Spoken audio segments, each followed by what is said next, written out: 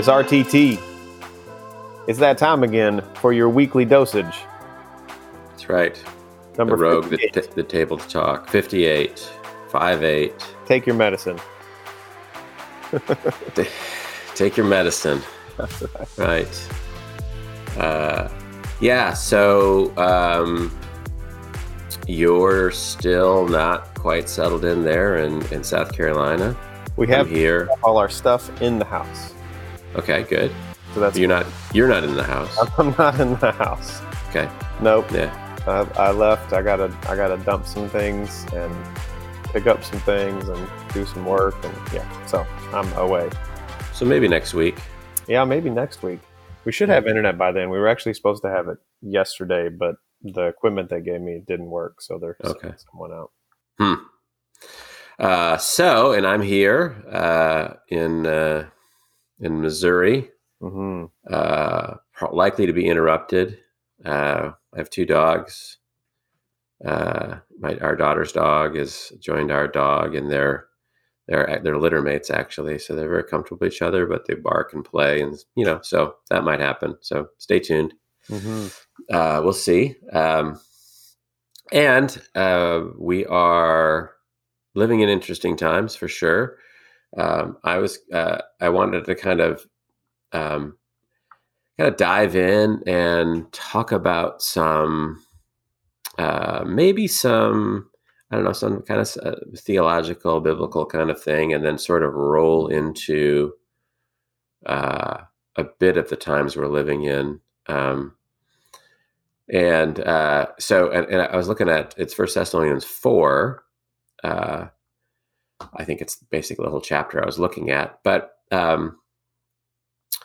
one of the ideas I kind of wanted to play with as we jump in is he starts out, and this is the ESV, I think. Finally, then, brothers, we ask and urge you in the Lord Jesus that as you received from us how you ought to walk and to please God, just as you're doing, that you do so more and more.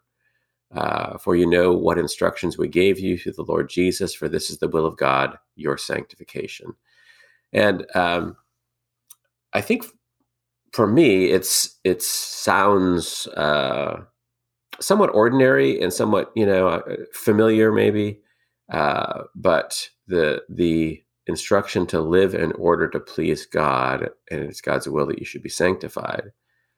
I think that it's possible. I'm just going to throw this out there, that coming out maybe of a more legalistic culture warrior time in the church, not that those things don't exist still, and I'm into a more grace-oriented, time in the church, which is good. That the idea that how I live can please God, or more or less, and that my sanctification is what God wants, maybe sometimes gets lost in the shuffle. Justified by God's grace through faith, can't do anything to earn it, all of that. And I'm still one who sins, and image is marred and touched by the fall. And so to have humility and grace for other people, all that is true. And it's sometimes maybe I forget, but then it matters. Then it matters how I live, that I can more or less please God. So I don't know. Is that a juxtaposition? Is that am I the only one making that connection, or is that, what do you think of that idea? Well, I think the conversation for me goes back to, one example could be Job, the life of Job. And, we all are under original sin, and yet I don't think anyone would argue, especially from God's voice in the book of Job, that Job lived a life that was pleasing. He honored God with his sacrifices. He raised his children in a way that honored God.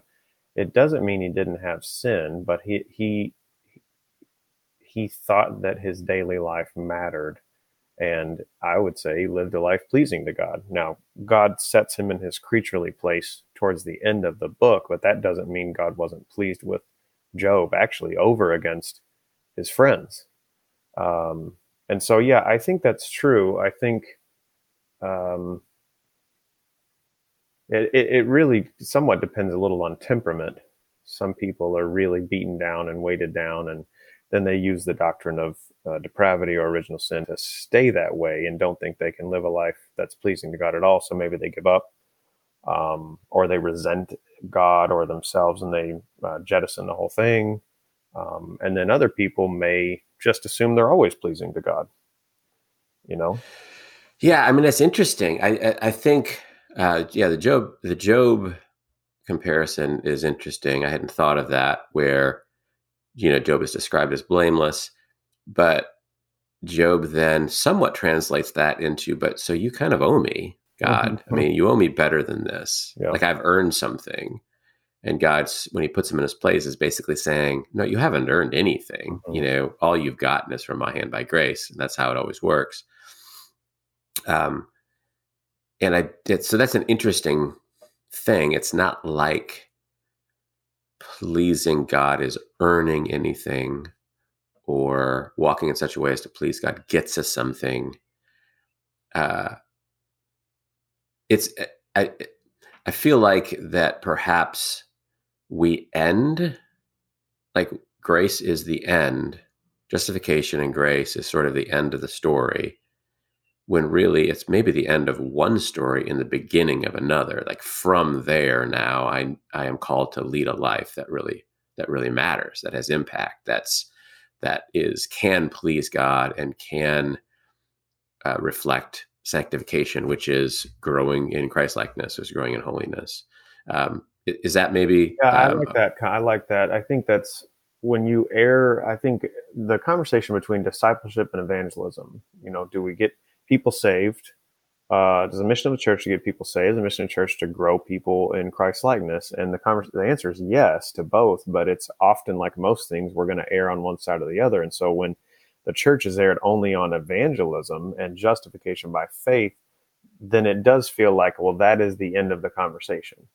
It's over and it's a done deal. Even for the person that's saved, it's like, okay, right. Done deal. That's it. Whereas I think that's true. It's actually the beginning of the story. It is the end of something, but it's the beginning of the rest of the story, which is a much longer timeline.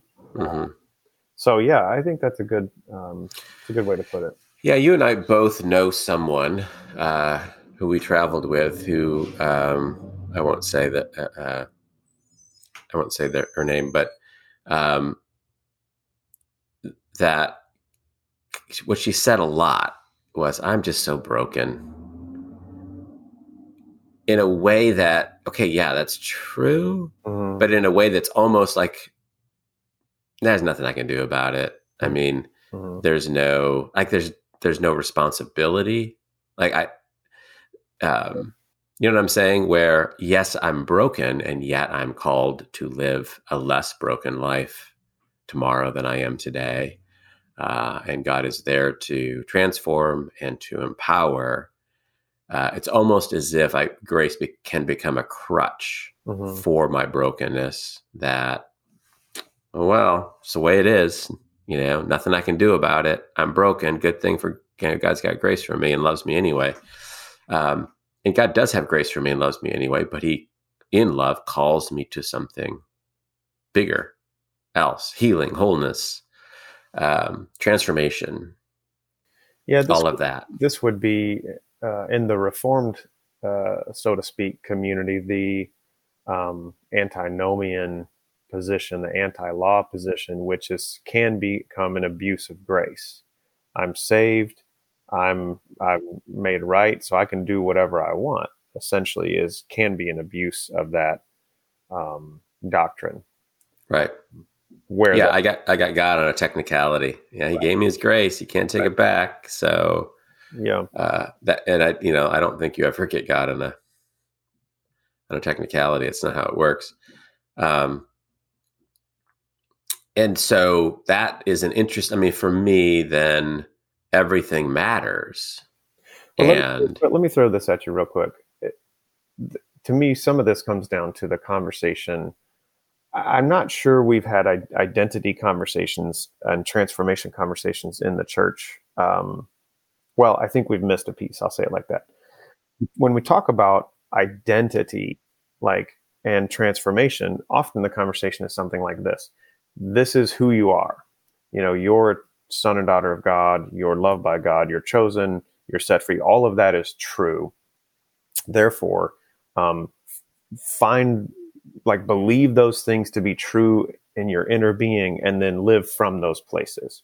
I'm not saying that's not wrong. I'm not saying that's not right, but when Paul says here to live a life like you have agency, and I'm coupling this conversation with this C.S. Lewis idea and the book of Proverbs, that you can actually choose your way into new identities, into new ways of living. It's not just, I've got to believe this to be true about me and then live it out. It's part of the other equation is the daily choices I make every day are going to shape my identity, and they're going to shape my character. What do you think about that? Yeah, I think that's right. There's a both and to it, and already and a not yet, that I'm a new creature, but I'm not completely transformed, and I have sort of a responsibility to work that out, to live that out, to practice spiritual rhythms and habits, to confess, to forgive. It matters whether I forgive people. In other words, it matters whether I confess my sin. Yes, I'm saved by grace, but that still matters, and it will impact me going forward. It'll impact my sanctification. It matters whether I serve, give, jump in. All of this stuff really matters, and all of that is part of transformation, part of sanctification, part of mission, part of impact. It all sort of is part of one package. And, that I'm saved by grace for something, and I have a responsibility, I have agency. It matters how I live that out. And it matters for other people too. And I think that, it's interesting. I'm somewhat thinking of all of this in the context of the times we're in, of the incident with George Floyd in Minneapolis, with the protests, some of which are violent, with the conversation that's happening, where I'm still sort of processing what all of that means for my heart, of what it means to think about racism and race and injustice as a white churched person in America. And spoiler alert, if you're not watching on YouTube, Chad and I are white. Probably you're wondering. We're also male. I don't know if they got that from the accent. I don't know. And so, how should I exercise my agency? What does that look like? What responsibility do I have to God to live in a way that pleases God? What are some of the trap doors to that?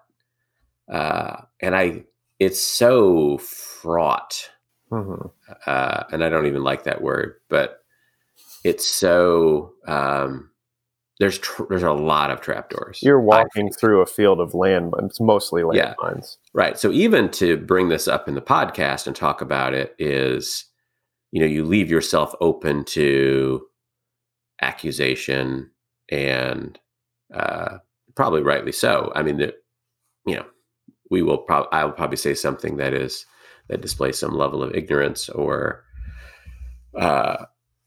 lack of understanding. And that's all. And here's the thing: that's always true, of course. But in this area, it's so conflicted that we're all sort of wrestling with it together. That the stakes seem higher. And so, how do I live out my responsibility? How do we as a community live out our responsibility in this area. What does it mean to, later in First Thessalonians 4, and it's really talking about in the area of sexuality, but I have an obligation not to harm my neighbor. Mm-hmm. At the end of the chapter, it's we're called to live a quiet life that is admirable to the lost people around me. What does that look like? And I will just say I somewhat struggle with that in a world in which a lot of displays of righteousness seem to me to be performative, at least, or partly performative. Say more about that. Well, what people say on social media. And I just think I'm going to sound, it's just going to sound bad, but I think all I'm saying is our motives are mixed in perhaps even walking in a protest or what we post on social media, or how we respond to it. Is there's a sense in which I want you to think I'm a good person. And especially in the area of race in America, I don't want you to think I'm a racist. And we tend to think in this polarized way, binary way, where you're either a racist or you're not a racist. And that, which I think I probably care less if you think I have other sin in our culture. I think that's probably true for most of us. And so there's this motive to say, well, no, I'm not. Look, no, I'm not. I'll post this. And it might be good to post that. And maybe you're not, but there's something about that kind of throws up a red flag for me. Like, am I doing this to please God? Am I doing this for sanctification? Am I doing this to please men? Am I doing this to look like one of the good people? And this really could be totally my issue. But it is something I think about.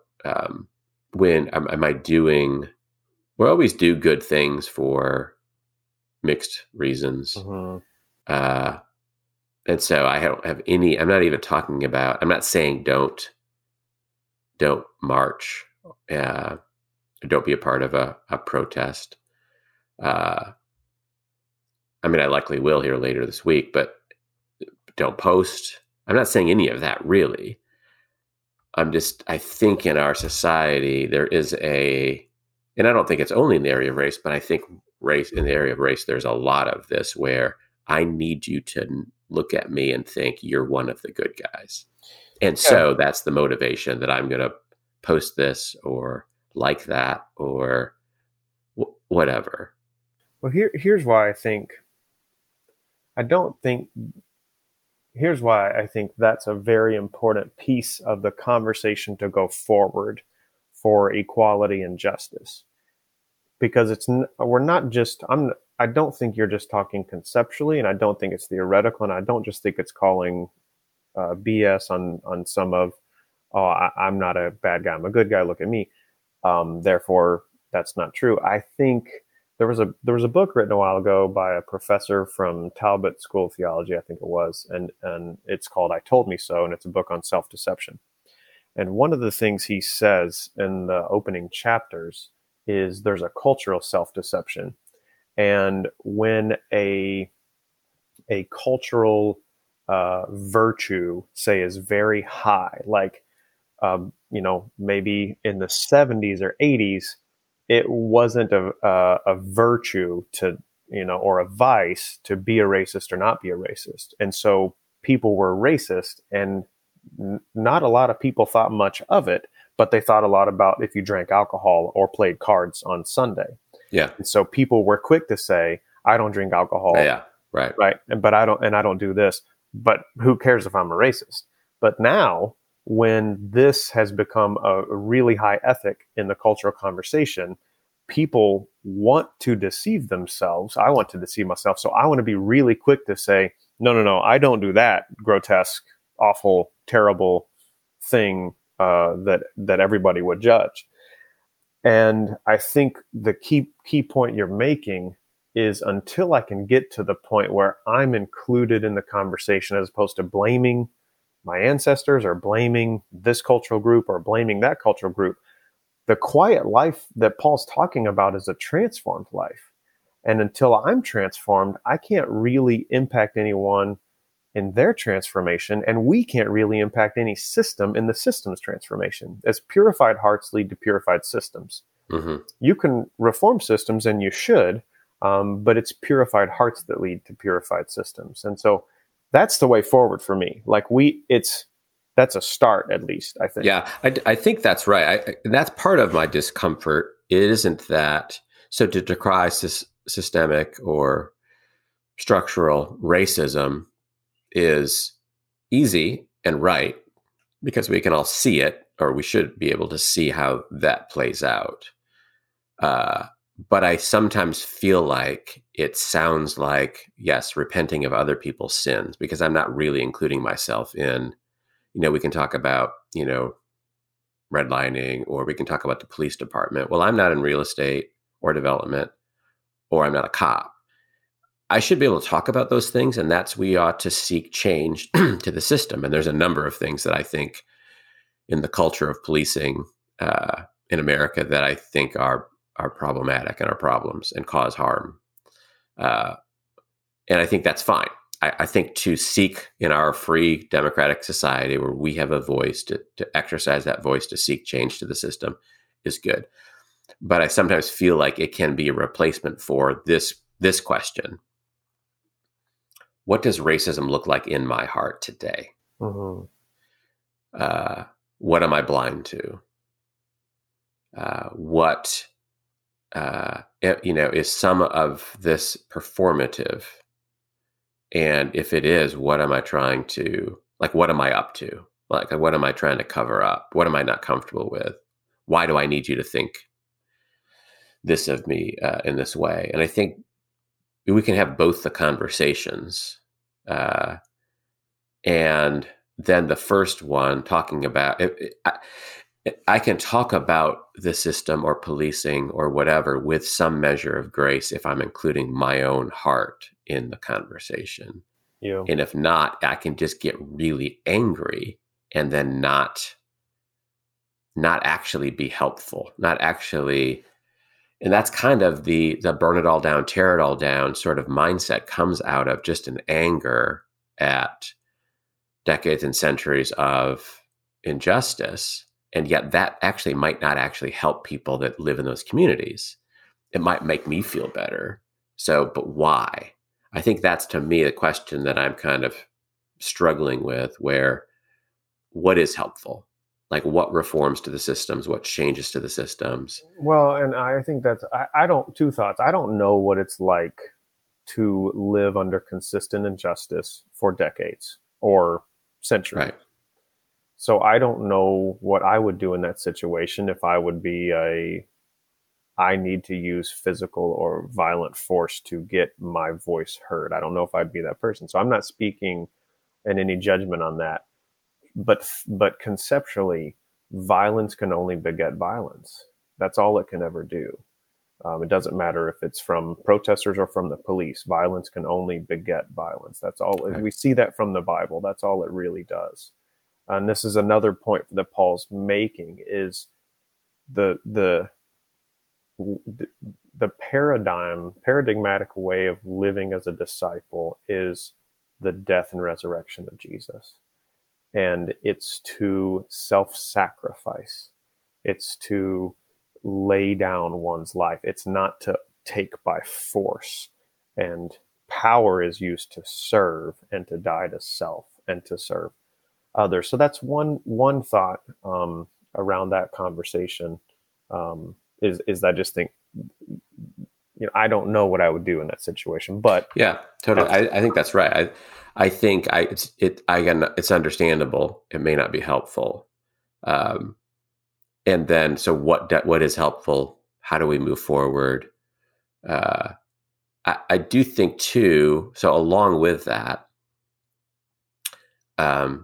this idea of sanctification, of growing in grace, of transformed living, I think, um, I tend to think, and I don't know that I'm alone in this, but I think of myself pretty individualistically, and what communal responsibility as a part of the church, as a part of white people in the church.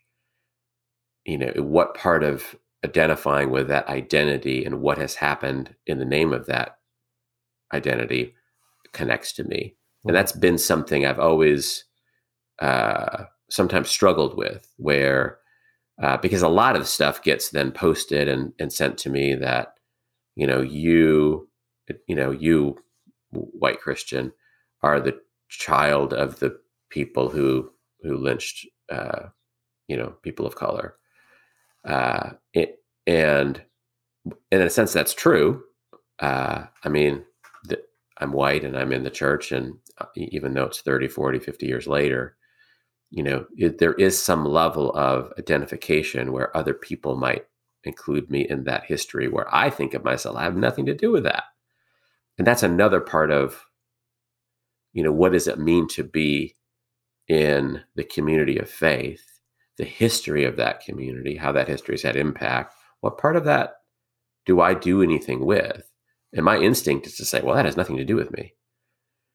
And I think there's a way in which it has something to do with me that might be helpful for me and for other people to grow.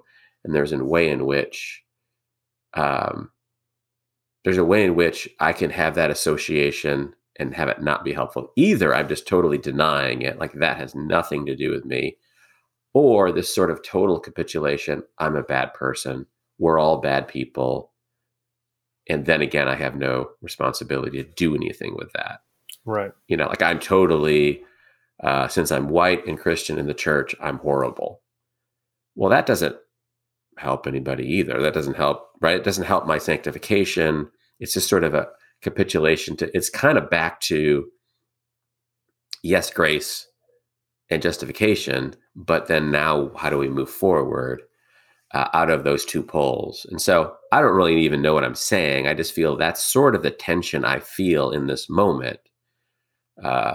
And sort of how do I respond to that as a white person in the church in a way that is helpful, constructive, reflects God's community, helps people of faith, helps people outside.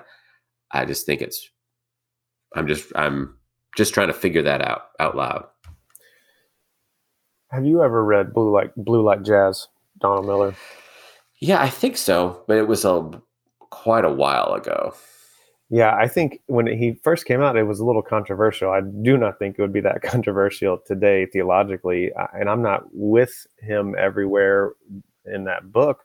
But it's a sit down read. It's a really quick read. One of the fascinating stories he tells. Him and his friends went to some super liberal progressive school in the Northwest that they would shut down the campus once a year, and the teachers and everybody would just do drugs and together and celebrate this festival. Anyways, he tells this story that he wanted to put together a confession booth for that festival. Do you remember that? Yeah. And it said confession booth on it, and people stumbled in and they said, so what is this like? Was this like where I confess my sins to you? And he said, no, actually, I don't know his words. I'm paraphrasing. We wanted to confess our sins to you. I wanted to confess the sins of a history of Christianity and power abuse and things like that. Again, not that it's only been bad, but there are things that we've been connected to in history, and that we as a collective have been connected to in history. And it was really transformative, I think, and impactful for the community to hear, the people that came in to say, oh, you're confessing your part in this. And that's maybe what you're wrestling with. That's what I'm talking about. That's exactly the idea, because I can see ways in which that can go wrong on both sides, where part of me says, well, I wasn't even alive then, and I think that's horrible. Mm-hmm. So I have nothing to do with it. Mm-hmm. And that's sort of one pole. And the other pole is, I'm so horrible. I'm horrible. I have nothing. I have nothing to say about it other than I'm just horrible. Well, that either way, I'm not doing anything to grow. to be transformed to help somebody else. I'm not actually owning anything in a productive way. On one hand, I'm disavowing, and the other hand, I'm so over owning it that I'm crushed by it and I'm not doing anything by it. So what's the middle look like, where I can acknowledge, okay, when a person of color looks at me, they see something based on all of this history. And it really doesn't even matter. I mean, I wasn't alive then, and I do think it's horrible, but that doesn't fully matter. There's still some interaction on their side that I have an obligation to try to figure out in love for them, even if it seems disconnected from me. Well, what do you think about, the middle? And I would say maybe for all of this could be an oversimplification, but a closed heart versus an open heart, a vulnerable heart. Like, I can understand the angered response of violence and, burn everything down. But in some senses, that comes from a closed place. And I can understand I'm horrible, we're horrible, or that wasn't me. But in some senses, that's a closed. It's easy to do that because it lacks vulnerability. Right. Vulnerability says it puts yourself out there. And that's what I think is really, really hard for people to do. And so I want to make a statement that actually doesn't put me out there at all. I want to do an act that actually doesn't put me out there at all, because if I'm vulnerable, it leaves me really open to being wounded. Yeah, I think that's right. I think that's the sweet spot that's hard to get to and hard to stay in, because I do feel like whoever you are, it's easy to have a narrative that absolves me, even if I'm outraged at the injustice. If I'm young, I'm saying to older people, you've given us this, highly unjust world. Right. When, okay, I'm older, but I wasn't alive I didn't participate in any of the old things or the old system that's being decried. And that may or may not be true. It's just too easy to point at other people and say, you need to, that's partly what is vulnerable and what is, I'm either closing myself off and saying, problem's not that big, or I'm basically decrying other people's sins. Like, I'm not really including myself in it on a real basis, real heart basis. And I think that's for white people in the church right now. That's a sort of a healthy struggle to be in, that I don't want to own it performatively in a way that's not really changing me. And I'm kind of actually decrying other people's sins. I'm including myself theoretically, but not really. Or I don't want to, over own it in a way that I'm just horrible and I can never say anything or do anything, because then I'm not part of sanctification, making anything better, loving my neighbor. I'm kind of giving my agency up, or, that has nothing to do with me. You're not even talking to me. You're not talking about me. I'm totally uninvolved with all of that, which again leaves me outside of growth, sanctification, living life to please God. What does that mean in my own heart?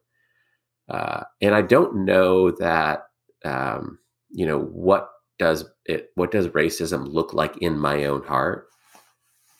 I don't know that I really totally have the answer fully.